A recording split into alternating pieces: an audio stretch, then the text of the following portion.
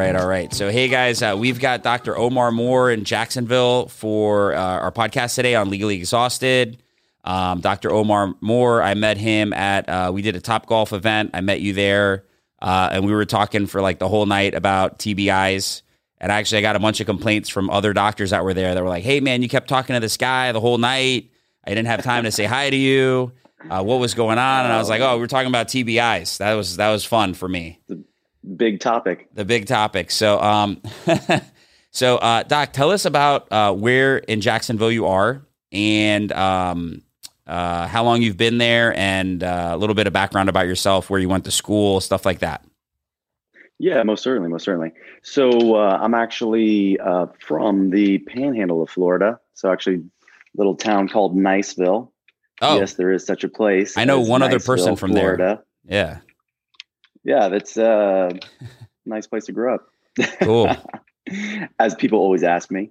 But so I went to medical school, UF, Gainesville. Ended up staying on to do my residency.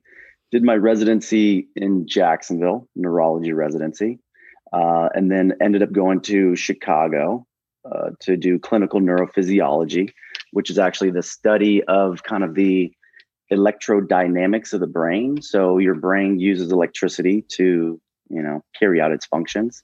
And so that's what electrophysiology is. Came down, I was working at Baptist for 2 years. I was doing neurohospitalist. I was reading EEGs for the very busy neuro ICU and kind of the rest of the hospital. I left Baptist after 2 years, opened my own practice. It's called Florida Seizure Doc. That's my formal training is, basically an epilepsy seizure. Okay. And so been doing a lot of telehealth. I do a lot of telehealth in regards to seizure. I see headache patients, some dementia patients, and got more and more into TBI. And so started doing some traumatic brain injury assessments. And that's what I've been doing recently. I have my primary office is Orlando, and then I also have a clinic here in Jacksonville. Oh, okay. Because I saw you in Jacksonville. I just assumed you're in Jackson. I noticed on your website you have a 407 number as well. So you treat patients in both locations or just one? Yeah. So the telehealth is, kind of what got me started whenever I opened my own clinic. COVID was at its max. And so telehealth was, it was all the rage at that time, kind of mid-COVID cycle. So I kind of took the telehealth model and just kind of ran with it. And then I started to see patients in clinic. My clinic is in Jacksonville. Okay, cool. So, first of all, awesome work with TBIs. TBIs is the most underreported, undiagnosed injury. Hospitals miss it all the time. I've seen medical doctors miss it, chiropractors miss it. Everybody misses it. And then I'm working, I do auto accidents. I'm working with a client. They're telling me they're having memory issues, balance issues, sensitivity to light, like all these things, tinnitus, which is ringing in the ears for those that don't know. And they're having all these issues. And I say, did you say any of this to your doctor? Oh yeah, I told them, but they didn't, I don't know what they did with it. And I'm like, you have concussion. Sometimes they call TBI post-concussion syndrome, right? I tell them, you have a TBI, you need to go see a specialist. And so there's not enough neurologists. I'm happy that you do telehealth because there's not enough neurologists doing anything in Florida. They're like a hidden gem. I know probably 1,000 doctors that I know, and I know you and one other guy are a neurologist. The other guy will never answer my call if I told him he won the lottery. I can't even get him on the phone. So I'm glad that you treat patients, and especially after accidents. So you and I were talking about TBIs. What if there's a doctor listening to this chat, the podcast right now? What are the most common symptoms that they, like red flags that they should be, one, documenting? Because a lot of doctors have horrible notes and don't document the most important things. But what are some signs? Because I know a lot of doctors say, hey, I get it. They're super underreported. Nobody documents brain injuries, but what do they look for? Like just layman's terms. Yeah. So most certainly, this whole TBI thing. Well, first of all, I mean, just even thinking about the brain itself. If you break your arm, it's obvious. First of all, obviously, you broke your arm, but other people can see that you broke your arm. And if you want to take it one step further, you can do an X-ray and see that you broke your arm. Same thing if you twist your ankle. Other things, kind of in the medical realm, seem to be fairly easily diagnosable. Blood pressure, right? You check somebody's blood pressure. Blood sugar, it's very easy. I mean, you can prick your finger and check your blood sugar at home to indicate that you have diabetes.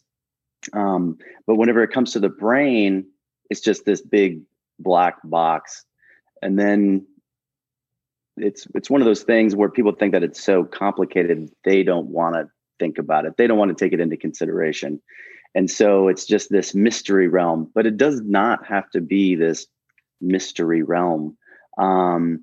So what I like to tell people is just starting off when you think about concussion.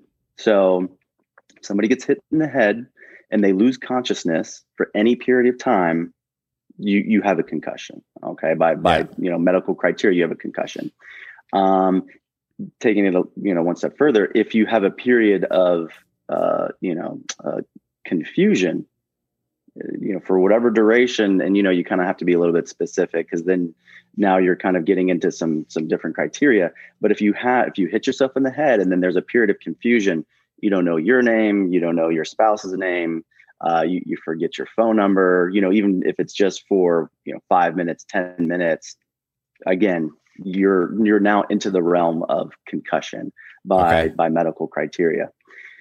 Then it gets a little bit more vague after that. So those are kind of the knee-jerk response, the knee-jerk sort of answers. Like red flags. Like, hey, this guy's definitely got something. You got hit in the head. You lost consciousness. You got hit in the head. You had a period of confusion. You need to go see, a neurologist. You need to see a specialist because, you had a concussion. And before I go further, concussion and mild traumatic brain injury, they're synonymous. You can use those two words or phrases interchangeably.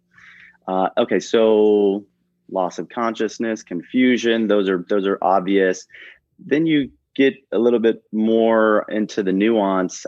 There's a whole constellation of symptoms that goes along with concussion. So in regards to, people can have headaches, dizziness, concentration deficits, memory impairment, nausea, insomnia, mood dysfunction, things like anxiety or depression. And so now when you're going through and, somebody, hit their head and they're only having one of those symptoms, that's not really enough to say, hey, you have a concussion. But once you start kind of going down the list and you're gathering 2, 3, 4 of these different symptoms in the same person after they hit their head, now you're beginning to become concerned. Okay, this person hit their head. Do they have a concussion? And again, same sort of thing. They need to go see a specialist to see if they actually injured their brain. Awesome. So I just had a client who did not hit his head, did not lose consciousness, but had a severe impact in the car, but does not remember hitting their head. There's no signs of an injury to the head. What are your thoughts on that as far as having some type of MTBI or concussion? Mm-hmm. Is that possible? And how likely is something like that? Because I've seen people with the symptoms, but they deny hitting their head. And not only do they deny losing consciousness, but a lot of people forget that they lost consciousness because they were unconscious. People tell them, hey, I saw you were unconscious in the car. This guy definitely, that didn't happen. What are your thoughts on that? Do you have to strike your head? Yeah. So we'll take it one step further. So you do not have to hit your head. So the injury that occurs is actually an acceleration, deacceleration phenomena. Your brain is very soft. Your brain is like the consistency of Jello. It's very, very soft. It's also very, very delicate. And so when you have these sudden acceleration, deacceleration events, you didn't hit your head, let's just say it's a car accident.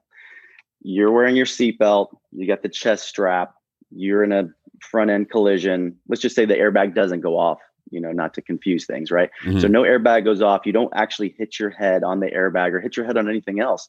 You just have one of these whiplash injuries. You're going fast and you suddenly deaccelerate. If it happens severe enough, what can happen is you can actually have shearing forces within the brain that break some of the connections, some of those axons. Axons are like the wiring of the brain cells. Okay. And they can actually become, disturbed. They can actually break when you have sudden deaccelerations just because the brain is so soft. And so you do not actually have to hit your head. Now, in that same regard, if someone, just kind of slips, they're standing and they kind of slip, but they catch themselves, you have to think, okay, was that a sudden enough deacceleration that you were able to, add enough force to the brain to cause some sheer injury? Mm-hmm. You always have to think about the mechanism. If you're driving 60 miles an hour and then you go to zero within a fraction of a second, you're going to be worried. But if you're just standing and you kind of slip and fall and catch yourself, you're not as worried. I had that case at a Publix. The lady slipped and fell, and she caught herself. She never hit the ground. She actually caught herself. Not even her knee touched the ground, and she ended up getting a knee surgery and all this stuff. And then the stores, they don't show you the video footage until you're going to file a lawsuit, and so they showed it to me, and I'm like, lady, you didn't. As a matter of fact, I couldn't even see the fall on the video. And I showed it to her and she goes, no, that's where I fell, right there. It looked like it was bizarre. It was bizarre what she was trying to do, but it happens. So that you're kind of getting to an area that is a little, touchy, just because some of these instances happen in situations where, people stand to gain benefit. And so anybody can just go online and anybody can look at the symptoms of concussion, right? You just Google concussion, you see all the symptoms like dizziness, headache, nausea, insomnia, and then they can show up to your office, and give you all of those symptoms, or even show up to my office and the same thing, give me all the symptoms. So I always try to pay particular attention to the injury. To the actual, accident, the mechanism of like the causation, the fall. Yeah. But so your other question that you had brought up is people don't remember if they lost consciousness, and you're asking them, did you lose consciousness? And they say, I don't know. Yeah. And the way that I like to tease that out is I will really kind of hold them to it and go through kind of a line of questioning. I'm kind of belaboring the point really with the questioning, but usually what I do, probably the easiest way to do it, is tell me all the events that led up to the accident or to the incident. And then if you're not sure if you lost consciousness, just tell me what you remember next. Right. So I'll give you an example. I was talking to a patient the other day. They were in a car accident. They did not think that they lost consciousness, that there was no impairment of consciousness. But the last thing they remember was being in the accident. And then the next thing they remember is a bystander was at the window of the vehicle. Yep. So from the time the accident happened until the time a bystander is now standing at your window, how long is that? 30 seconds, maybe a minute or so.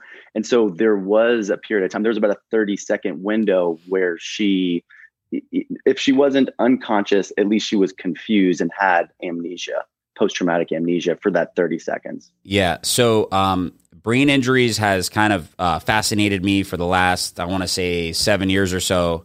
And I used to work heavily with a neuropsychologist who's now semi-retired. But this neuropsych was interviewing one of my clients that we had filed a lawsuit on. Insurance company was giving the guy a tough time. He was on a motorcycle. And the guy says, I was unconscious for 1 minute. That was it. He actually was unconscious for 2 weeks. For 2 weeks. And he swore up and down that it was 1 minute and that was it. And it was 2 weeks. And we have the medical records from the hospital saying he was unconscious for 2 weeks, and his girlfriend corroborating this, that I was by his bedside for 2 weeks. This was before COVID, when you could have a loved one in the hospital. The guy was flabbergasted. He thinks it's a conspiracy. And I'm like, no, this is what happened. Your brain shut down. You don't know how long it's been shut down for. I get that all the time too, where someone was tapping on the window, and then I realized what was going on, and there's no way somebody got in an accident right away and then just started tapping on your window. You were unconscious for a period of time, and that's awesome. Yeah. So that's actually, that case, we settled that one for a lot of money. The guy was on a motorcycle, but that was just a tough case. They were blaming him because he was on a motorcycle. Nobody likes motorcyclists in Florida. So but we litigated that case, whatever. But to go back to your brain injury, I'm noticing now people such as yourself are starting to have better tools for diagnosing these injuries besides I check a bunch of boxes on these symptoms. If you ask any married woman, they're going to say, oh yeah, I have a headache. It's called my husband, Yeah, exactly. Yeah. So they're checking these boxes, but what type of testing do you offer? And then do you have any treatments that you provide, or is there any recommendations of anybody that you know that does treatment? Because I get a lot of clients where they have a brain injury, but it's sketchy as far as treatment goes. Yeah. So let's delve into that. So kind of back to what we were saying before, you have somebody, they're in some kind of incident or fall, or they're injured at work. There's, some benefit to be gained if they were actually hurt at work, or, at some facility like Publix. And so they can Google the symptoms of concussion, come and tell you that they have every single one of those symptoms and are incredibly positive for concussion. But what that ends up being from a legal standpoint is hearsay. That's just hearsay. That's just, one person's subjective opinion of events, or even of how they feel. And to the medical community, it's the same sort of thing. We try to separate out subjectivity from objectivity. And so somebody comes into the emergency room, they're giving you a bunch of symptoms. We literally actually call that section, because when we're writing our notes, we have different sections of the note. We actually call that section of the note, the subjective sort of part of the note. And then you get into the objective findings. You're going to do vitals like blood pressure, heart rate. They are where they are. And then you're going to do laboratory tests. Those, again, are objective. You're going to do imaging studies. Either there's a break on the X-ray, somebody broke their arm on the X-ray, or there's no break on the X-ray. So you want to apply those same sort of, diagnostic criteria to the brain, and specifically to concussion and traumatic brain injury. And so the way that you do that is somebody comes in, gives you a whole bunch of subjective symptoms. You say, oh, wow, okay, you hit your head, you have all these symptoms. It really sounds like you have a concussion. But again, it's subjective. Let's now move into the objective part of this. So there's a whole host now of diagnostic studies that we can do that can actually, shed some light and give you some objectivity to this.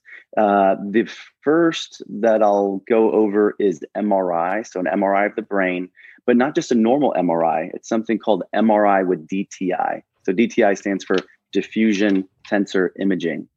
Basically what that is it's very nice mathematics that looks at basically vectors. Vectors are directional forces. And the reason it's not called a vector, the reason it's called tensor, is because these are electric charges. And so electric charges behave slightly differently than regular objects. And the reason I'm getting into this is because I'll go into how an MRI works. The way an MRI works is it's just a big, huge magnet, and it sends magnetic pulses as you're going through that tube, that MRI tube. It's kind of pulsing you with these big magnetic sort of currents. And what happens is the water molecule is like a bar magnet. There's an oxygen and 2 hydrogens. And so what's happening is that you're losing water me here. Molecule. You're losing me here. Yeah. Too hard. I don't get it. Yeah, I think I told you I own 2 MRI centers. We do DTI scans too.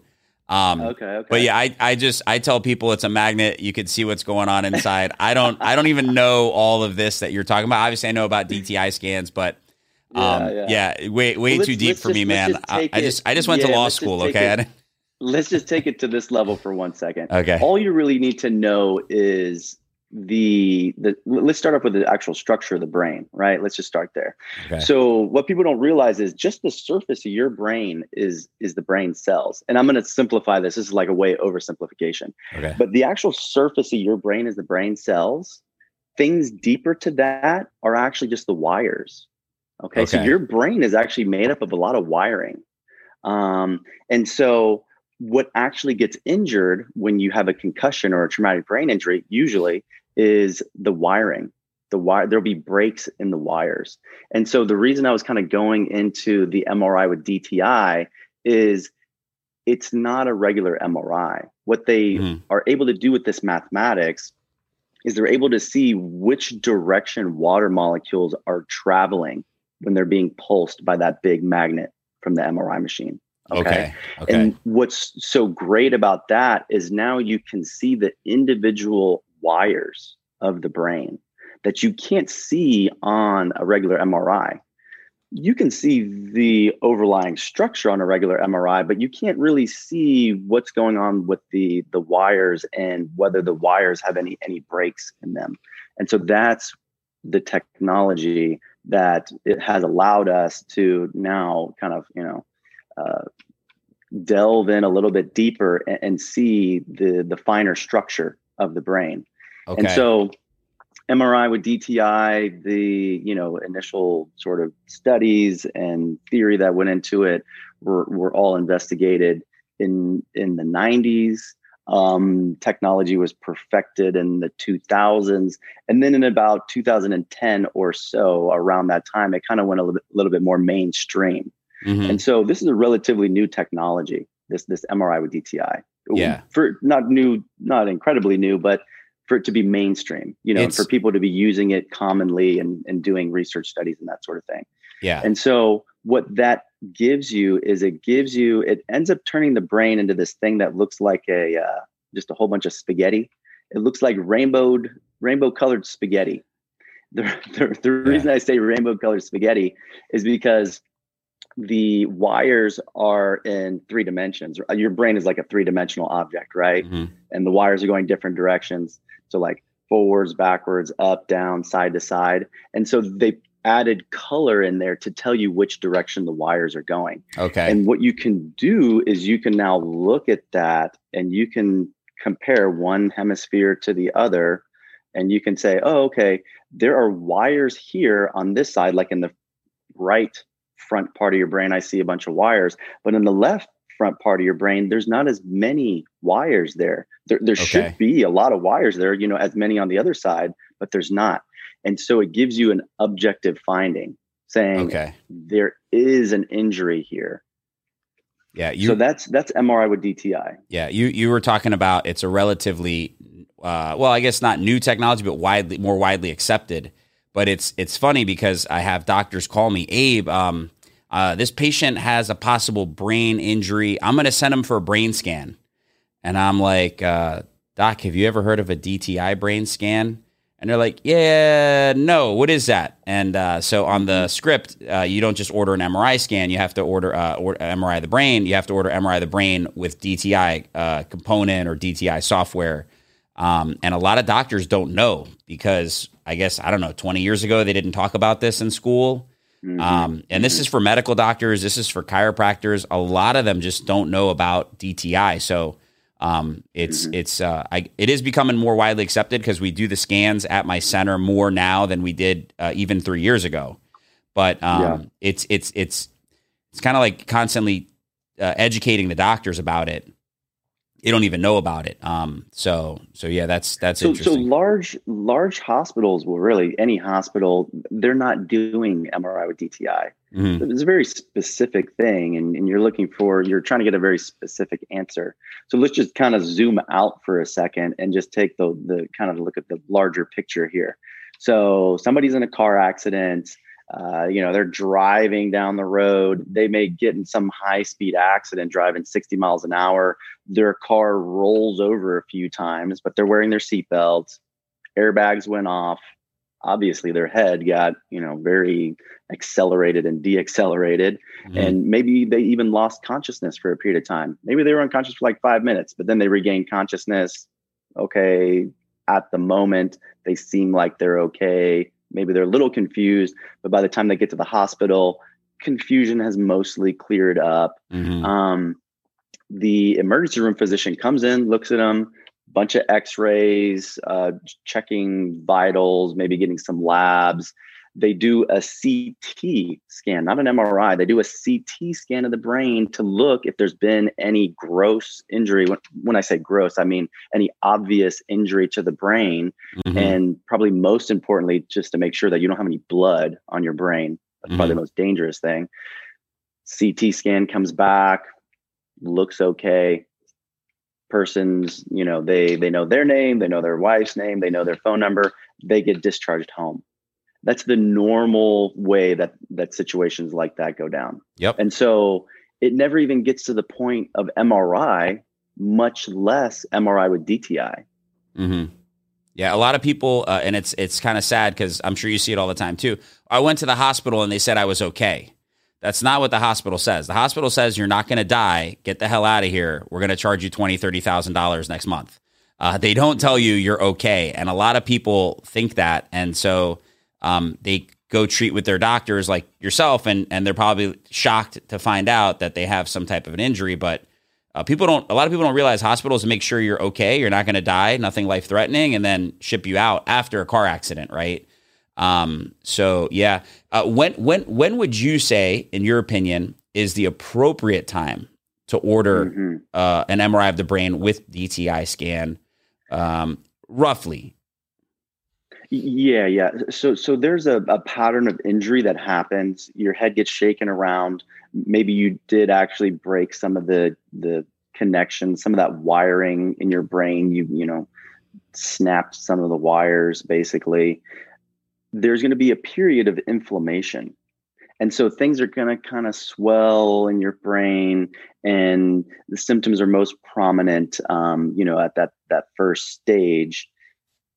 There's studies in athletes, when you look at football players that actually get concussion, the vast majority of them, there was one study that I was reading where they were saying 91% of these football players that had a sort of mild concussion return to normal within about 3 weeks. And when I say return to normal, I mean like functionally they like return to normal. They're not dizzy anymore. They're not nauseous. Their concentration is starting to come back. Those sort of clinical things. But there's that period of inflammation within the first month to probably 2 months that your brain, it's almost as if you sprained your brain. And the reason I like to say that, and I tell my patients the same thing, is because think about a different part of your body that you may sprain. Let's say you sprain your ankle, right? Mm-hmm. So when you first sprain your ankle, it's swollen, that's inflammation there, and that's swelling. And if you were to do an MRI of your ankle, it's not going to look so good. It's a bunch of swelling and inflammation in there. But then as time goes on, 2 weeks, 4 weeks, 6 weeks, the swelling goes down, down, down. And so that same sort of thing is happening with your actual brain. Okay. If you were to get an MRI with DTI shortly after, like a week or two after a bad concussion or traumatic brain injury, what you end up having is you have the addition of all of that swelling. So it can actually look worse than it is, than it will, I guess I should say, after that swelling calms down. So the optimal time is usually about 3 months, give or Okay. take, depending on the actual injury, how much swelling there is. Usually kind of you're safe if you're like at that 3 month time point, because what you're actually looking for is you're looking for long-term injury. Okay. I mean, if you had all the money in the world and time wasn't an issue either, you could just do a whole series of, MRI with DTI images, maybe like right when it happened, and then a week after, and maybe a month after, 2-3 months after, to kind of see the progression.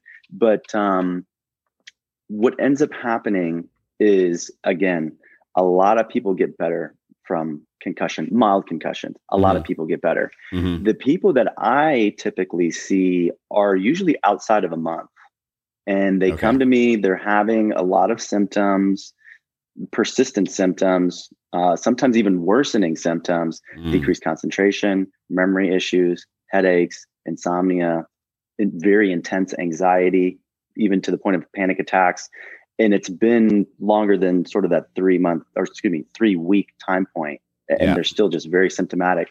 Then they're coming to me, and now I'm evaluating them, and I'm saying, okay, well, yeah, you had a concussion, but do you have lasting damage? And what do we need to do about it? We need to diagnose it, figure out what's going on, and what do we need to do about it? So let's kind of talk more about diagnostics here for a second. So aside from DTI, MRI with DTI, the other kind of leading diagnostic procedure that you can do in regards to TBI and concussion is EEG. Okay. But it's going to be kind of a similar concept to the MRI. It's not just a regular EEG. It's actually what we call quantitative EEG. And so what quantitative EEG does is it actually takes the information that you would get from an EEG and it runs it through a computer, and the computer is able to analyze things much better than a human could. And so let's talk about EEG for a second. So EEG is a test where they put some electrodes on your head.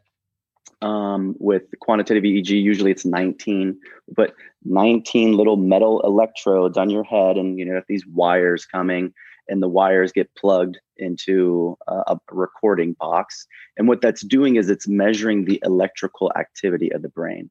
Wow. So the way that your brain works is, let's just say, for example, you have 2 brain cells. Those brain cells will send little electrical impulses back and forth to each other to communicate. Sounds like you're talking about my brother. Two brain cells, man. 2 brain cells. Yeah, there are many people out there with 2 brain cells. Yeah, rubbing up against each other. No offense to anyone. So the electrical impulses that these brain cells send back and forth to each other, your brain actually has billions of brain cells, somewhere on the order of like 86 billion with a B, billion brain cells. So there's a lot of electricity going on inside your head. There's actually enough electricity to power a light bulb. Wow. A lot of stuff going on up there. And so when you go to measure the brain activity, the electrical activity of your brain, everyone's brain should fall within a certain range. Everybody's brains, whether they have 2 brain cells or 86 billion brain cells, the pattern is the same for everyone. And so let me describe that, and then we'll kind of talk about how that comes into play with traumatic brain injury. So your brain, you're actually almost kind of taking little snapshots of your environment as you're going through your day. You're kind of taking these pictures. It's the way that I like to tell people is it's almost like one of those old school movie projectors. With the film, right? So those old school movie projectors, the little individual pictures actually go by at about 24 frames per second. Okay. And when it's going by that fast, when the pictures are going by the screen that fast, it actually looks like a movie. The car is driving by, or the horse is running. Your brain is taking little snapshots, and it's going at about 8 to 12 frames per second. Okay. Okay. So that's why the movie, when it's going at 24 frames per second, it's going so much faster. You can't really perceive it. Right. But if you were to slow that movie reel down, maybe to like 10 frames per second, or even like 5 frames per second, now they're just appearing as individual pictures. You're saying that's not a movie. That's just 5 pictures flashing on the screen every second. You can start to perceive that as it goes slower. Your brain goes at about 8 to 12. Okay. So, and that's everybody. That goes for everybody. Okay. So now when we do the EEG and we do the analysis, if we're looking at some region of the brain and it's going slower, like let's say, for example, it's only going at like 6 frames per second or 5 frames per second, that there's some injury to that area of the brain. And then it kind of goes a step further, because the different regions of the brain are going to be talking to each other and trying to communicate. And so then you get into things like phase. Basically what that is, are the 2 regions of the brain in phase with each other?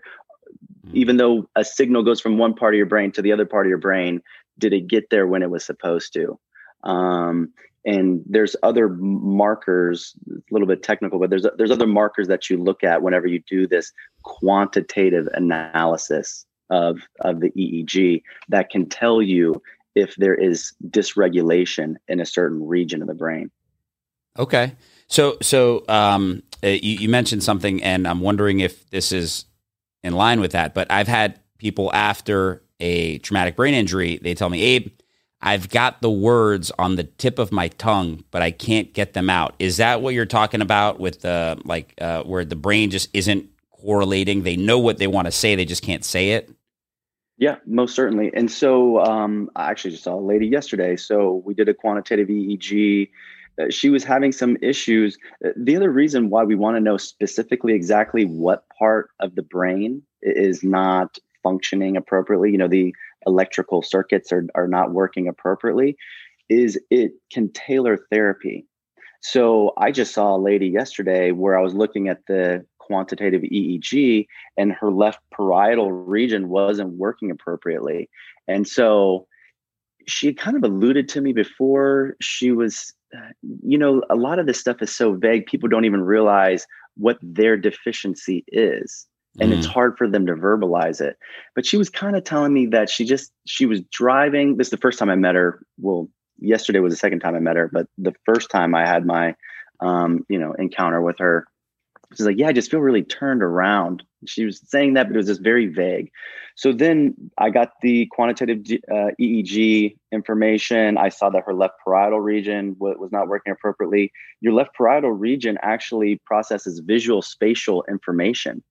And so then when now I had the EEG sitting there, I started asking her more, questions in depth in regards to when you're driving, do you feel like you're getting really turned around, or are you getting lost when you're driving? And she just starts laughing.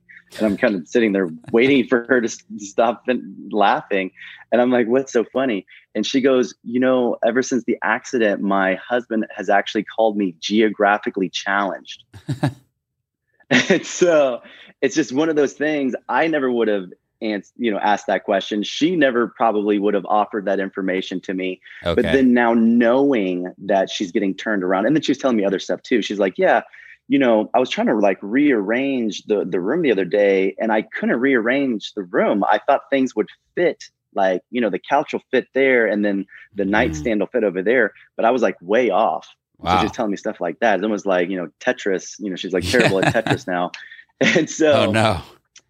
With that information though, now I can more specifically build a treatment program for her, a therapy program for her to actually help her, aid her, kind of get better. And one of the things I told her is, you need to start doing, there's games that you can do on your phone that are, sort of, moving around objects and changing the position of objects. You can start doing puzzles. I was telling her. Would Tetris be good for her? Tetris would probably be great for her. I mean, just to go back to that for a second, get one of those old Sony Playboys again, and then start doing that. And so that's why it's important to to do that particular study, because that Okay. tells you, really kind of zones in. Yeah, you can see where the injury is on the MRI. That will obviously give you a lot of information, and you can kind of tailor your therapy to that. But then the MRI with DTI is not 100%. There can still be some minor injury that is disrupting the cells so that they're not exactly speaking to one another as they should be, as in with this lady. Yeah, you just brought that up. I forgot to cover that with DTI scans. One of the leading experts in the country for the NFL concussion cases, he's in Port St. Lucie. He puts on the bottom of his report, I miss 30 or 40% of brain injuries with my scan, because this is not a 100% accurate way to test for brain injuries. But when I find one, I know it's there. And I always joke with the clients. I tell them, I'm like, listen, your doctor recommended you for a DTI scan. Just because it comes back negative doesn't mean anything. And then I explain that to them, and it's always it's like, hey, I'm going to go get an HIV test. And then it's like, yes or no, right? It's not, well, we're wrong 30 to 40% of the time here. It's like, no, I kind of want a definitive answer here. It was a rough night last night, and I need to know. But that's unfortunately where the technology is. It's not 100% the DTI scan. So that's why we try to pair those things together. That's why you're doing more than just one study. You're going to do the MRI with DTI. You're going to do this quantitative EEG. Okay. And now there's some other ancillary studies that you could do that are much less sensitive and specific to traumatic brain injury, but may give you a little bit of information. And so there's kind of a collection of other tests that you can do, starting off with balance testing. When you knock your head real good, you can, disrupt the communication between the mechanism that controls balance in your inner ear, and the parts of your brain that actually help you maintain balance. Those connections can be disrupted. So you get some balance testing. But the balance testing could be from anything else as well. It's not completely related. Yeah, the reason I say it's not sensitive or specific is, it's not specific. You could have issues with balance from before because as a child you had a lot of ear infections. Or you can have benign positional vertigo, and that's causing your balance issues. Those have nothing to do with traumatic brain injury. If you have an ear infection, that's obviously not traumatic brain injury, but it'll still kind of throw you off a little bit. Right. So you kind of have to take them with a grain of salt, right? So there's balance testing. There's video nystagmography. What that is it looks at your eyes. So it's the drunk test that the police officer gives you if you've been drinking and driving, and they want you to kind of follow that pencil back and forth. Basically, your eyes, they seem very simple, right? You kind of move your head side to side and you're still looking at me, or, somebody throws something and you're kind of watching the ball go across the screen.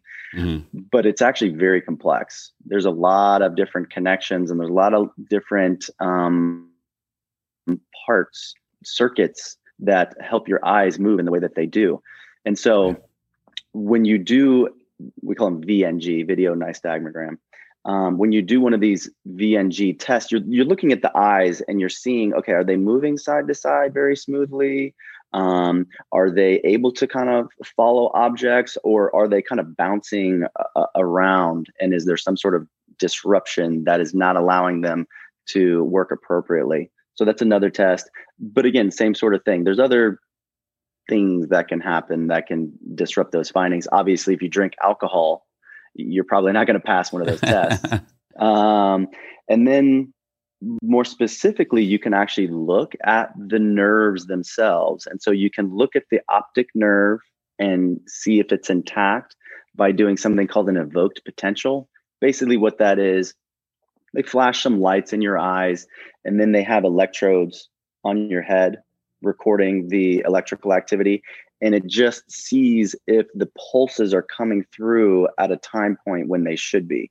We have everything mapped out nowadays, and we know exactly how long it takes a pulse of light, photons, to hit your retina and then get absorbed by the photoreceptors send a little electrical impulse all the way down your optic nerve and through the tract all the way to, the occipital cortex. Wow. And other structures. And we know the time. And so if it's longer than it should be, it's like, wait a minute, I know that pulse of light was supposed to go from your retina to the back of your head in this amount of time, but it's taking longer.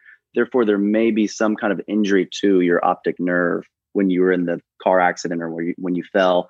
Same sort of thing with your ears. We can send little clicks of noise and measure the same sort of time points. Oh, okay. And then lastly, the last sort of ancillary test that we do is autonomic testing. Your autonomic nervous system can be disturbed and disrupted if you have a concussion or traumatic brain injury.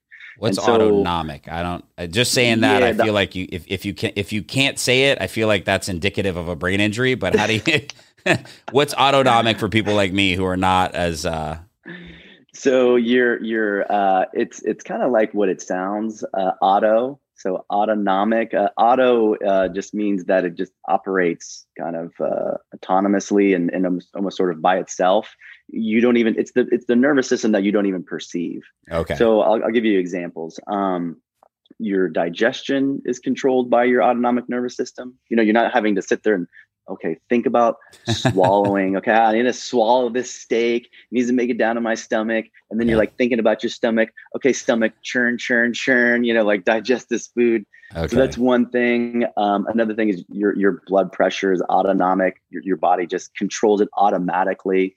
Okay. Sweating is autonomic. Your pupillary response, when you go into like a light room, the pupils become smaller. When you go into a dark room, the pupils get bigger to bring in more light. That's autonomic. And that part of the nervous system, again, this is the part of the nervous system you don't think about. It just carries out activities automatically. It's got two branches. One is parasympathetic and one is sympathetic. And so those are like the whole rest and digest is parasympathetic. And then the sympathetic is your becoming very active. You're quote unquote adrenaline is pumping, right? Blood pressure goes up. You start, sweating, some other things happen. And so if you have now a disruption between the two of those, because they're supposed to be in balance, you should want to relax when you want to relax, and you should want to be very active when you want to be active. They should be in balance. If they go out of balance, what can happen is your sympathetic nervous system, the one that stimulates you, can become overactive. And I see people that have intense anxiety to the point of panic, that they have panic attacks after their head injury. And that's most likely, we believe, because the sympathetic nervous system is just overactive because of that imbalance between the two. Wow. Okay. Change in personality.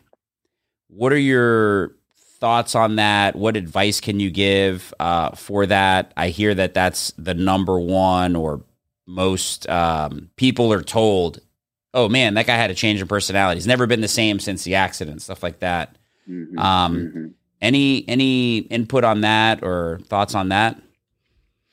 Yeah. So a lot of the times when people get these injuries, they have frontal lobe injuries. And so your frontal lobes control executive function. And really the way that the brain works is the way that our brain, the human brain, is the most different from other animals. It is the development of the frontal regions of the brain. And so what frontal regions do is they kind of allow you to behave, in layman's terms. So, you're not going to go in a grocery store and just start, pulling stuff off the shelf and eating a whole bunch of things, even though you're hungry. I do that. You may buy a few more things, right? We all do that. Like, you kind of fill up your cart and then you get home and you're like, man, what the, you eat something. You're like, what the heck did I buy? Yeah. I've been there too. I think I spent, well, this is, before inflation, but I spent like $400 one time because I was so hungry. I couldn't stop buying stuff at the grocery store. I do that. My wife knows when I'm hungry because I come home with all these sweets and she's like, damn it. She's like, eat before you go. So I totally feel you. Yeah. Right. So they allow you to behave. The frontal regions of your brain allow you to behave, and when they're injured, we call it becoming disinhibited. And so now, whereas before you could control your behaviors and you're a part of society and do everything that you'd be doing, you're like standing in line at the bank very patiently, Okay. or you're, suppressing the urge to, do X, Y, or Z. Now, because they're injured, you're just out there. You're going to say whatever you want to say. You're going to do whatever you want to do.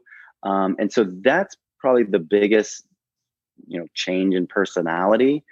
Another aspect of it is people become very irritable.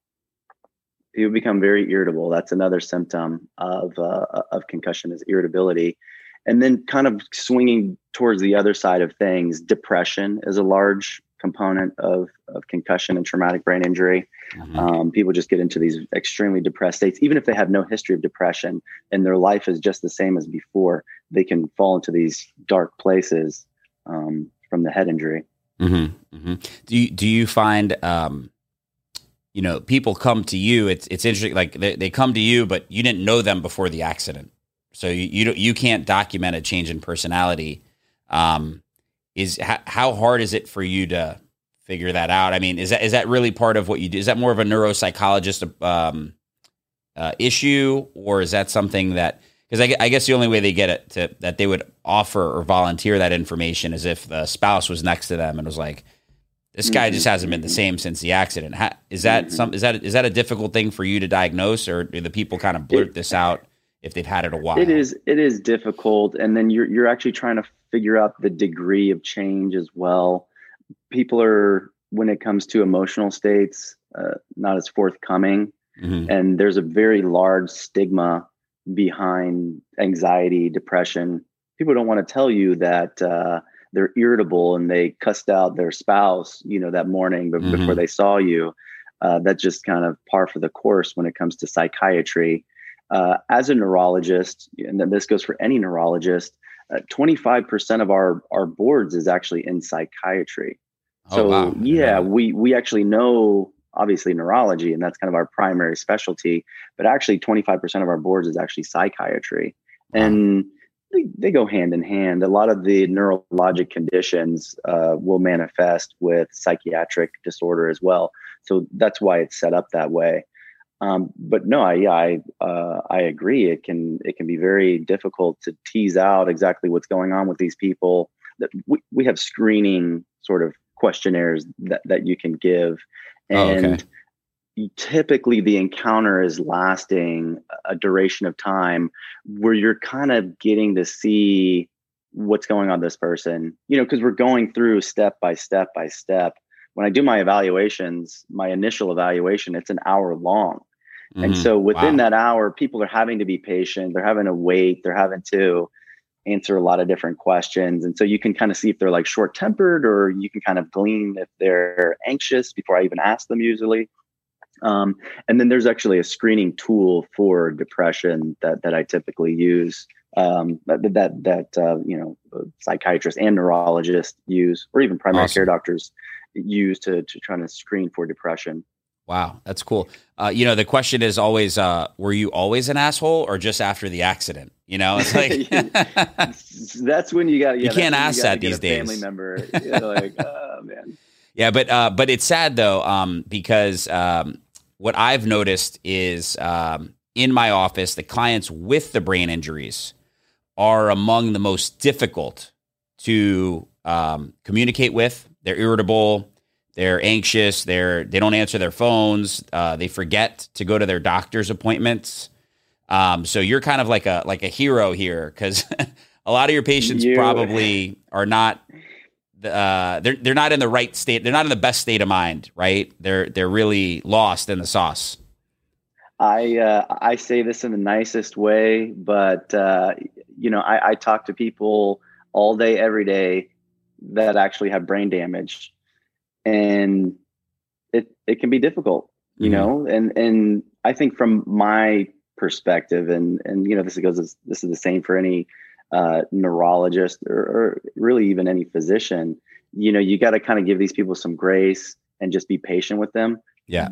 Because they have brain damage. You're like trying to get information out of them. And if you become frustrated with them, I mean, what does that say about you? You really have to be patient because, they're impaired. Oh yeah. It's tough because the staff is like, Abe, let's drop this client. He's calling here screaming, yelling every day. I'm like, the guy has a brain injury, Yeah. He's not, it's like, he's not a jerk. He has a brain injury. He doesn't know, like you said, what was the word you used? Disassociated? Disinhibited. Yeah. That's, I'll try explaining that to the staff. You, by the way, do a phenomenal job of dumbing things down for people. I'm not a doctor. I appreciate we have the cells on top and then it's a bunch of wires in the middle. I appreciate that kind of stuff. You were losing me with the MRIs and the this and the just that. Don't and I was talk about anything about magnets or big magnet molecules. Big magnet. I could do big magnet. Big magnet's easy. Rainbow spaghetti. I get it. Yeah, see? We'll talk about that offline. Yeah, there you go. There you go. So, anything else you want to leave viewers with about when they should come see you? What if I think I have a brain injury, right? And I want to call you, like what, we're obviously going to post your contact information, but yeah, most certainly. I guess under what circumstances would you say you want to see people or they should reach out to you at your office or something like that? Yeah, most certainly. So people get better. People get knocked out and, lose consciousness. They have a concussion and they go back to normal. Look at, we'll just go to, like high school football players or even soccer players, right? You can kind of start there. There's a soccer player, he or she gets knocked out, they're out for whatever, 10, 20 seconds and they kind of come back to, and within 3 weeks, a month from that time point, you would never even know that happened. Right. And so that's the majority of people that get knocked out. We're not even talking about accidents, right? We're talking about sports related injuries. And so the vast majority of people who have a mild concussion, they get better. It's just like spraining your ankle, right? You have a minor sprain to your ankle, that's hopefully not going to affect you for the rest of your life. You just stay off your ankle for whatever, 4 or 6 weeks, and then slowly start walking on it again. And, whatever, 6 months from that time, you never even knew you sprained your ankle. And so what I'm more concerned about is persistent symptoms. Okay. That's where it's really like, okay, well, something happened here and you're having some persistent symptoms. And we need to do something about it. We need to talk about it. We need to do something about it. I have a lot of people that have very severe headaches, dizziness, and here's back to the whole emotional thing. I had a patient who had no history of depression and was having severe depression to the point that they wanted to kill themselves. Wow. And I actually had to start that person on medication. If I didn't see that person and they just kept on going down, circling the drain, where would they be? So those are the sort of things where a red flag goes up. You need to reach out. You need to either get in contact with me or see another neurologist, and get yourself diagnosed. First of all, figure out what's going on, and then get some treatment. I think that one other thing that we can touch on is the actual treatment for traumatic brain injury. Yeah. And so it really depends on what part of your brain you injured. So your brain is subdivided into all these different parts. They're actually called Brodmann areas, and each one of these parts of your brain does a different function. And so you can think about the bigger things. We talked about the front part of your brain that does the executive functioning and planning, reasoning, those sort of things. But then you think about the left side of your brain. That's where language is contained in most people. Language is on the left sort of temporal region. And that is even subdivided. There's actually even two parts of that. There's a part of your brain that actually receives language, and there's a part of your brain that actually forms speech and kind of puts words out there. Mm. And so I'll give you an example. If you were to injure the part of your brain that actually receives language, you would not be able to understand what I was saying, even though you were still able to kind of form words and sentences. You would have no idea what I was talking about, though. I'd be asking you questions, and you would just be talking about stuff completely off the wall.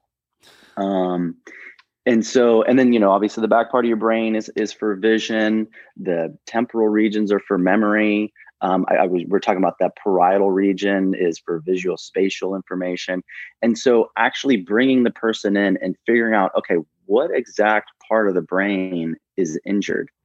Once you understand that, then you can actually do the therapy that you need to do. So the example was that lady that was having difficulty with visual spatial stuff. Mm-hmm. So I was telling her, you're going to need to start, manipulating objects, start doing games, whether you want to do Tetris or whether you want to start doing little puzzles, start doing that stuff so that you can rehab. If somebody's having a speech deficit, there's speech therapy. I had a patient who injured their cerebellum, which is controlled in balance. So she needed balance therapy, but then also her left hand, she was left-handed. She wasn't able to write as well. And so that's huge, right? So I actually had to send her to occupational therapy. Was that because her brain wasn't sending signals to her fingers on like where to move them, or was that Yep, exactly. The connections were broken. Wow. And you could actually see where that's what was so nice about the DTI. I actually looked at the DTI. I was like, oh, wow. Okay. I myself, whenever I examined her, I noticed that she was having some deficit in the hand. But I was struggling to figure out what exactly was going on with her. But man, as soon as that DTI came out and I looked at it, I was just like, oh, wow, this is exactly what's going on with her. Extremely clearly what's going on with her.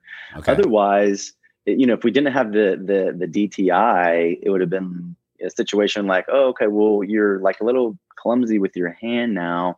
I don't know. Is that in the brain, that part of the brain that actually puts out the information to write things? Or is it your memory? Like, are you not remembering what to write down? It could have been in multiple different spots in her brain, and that would have needed different types of therapies. But now that I knew it was the connection that actually helps the coordination of movements, specifically, I'm sending her to occupational therapy to help with the coordination, as opposed to sending her to something like speech therapy, or like, cognitive rehab. So these tests actually do change the treatment protocols that we do. And then let me just kind of leave with one overarching message here. Your brain is just like the rest of your body. Your brain has a lot of extra brain cells, and it's very plastic. The reason we call it plastic is because it has the ability to change throughout time. And even if you lose some function, if you get the necessary rehab, you can go back to how you were before. We see this all the time in stroke.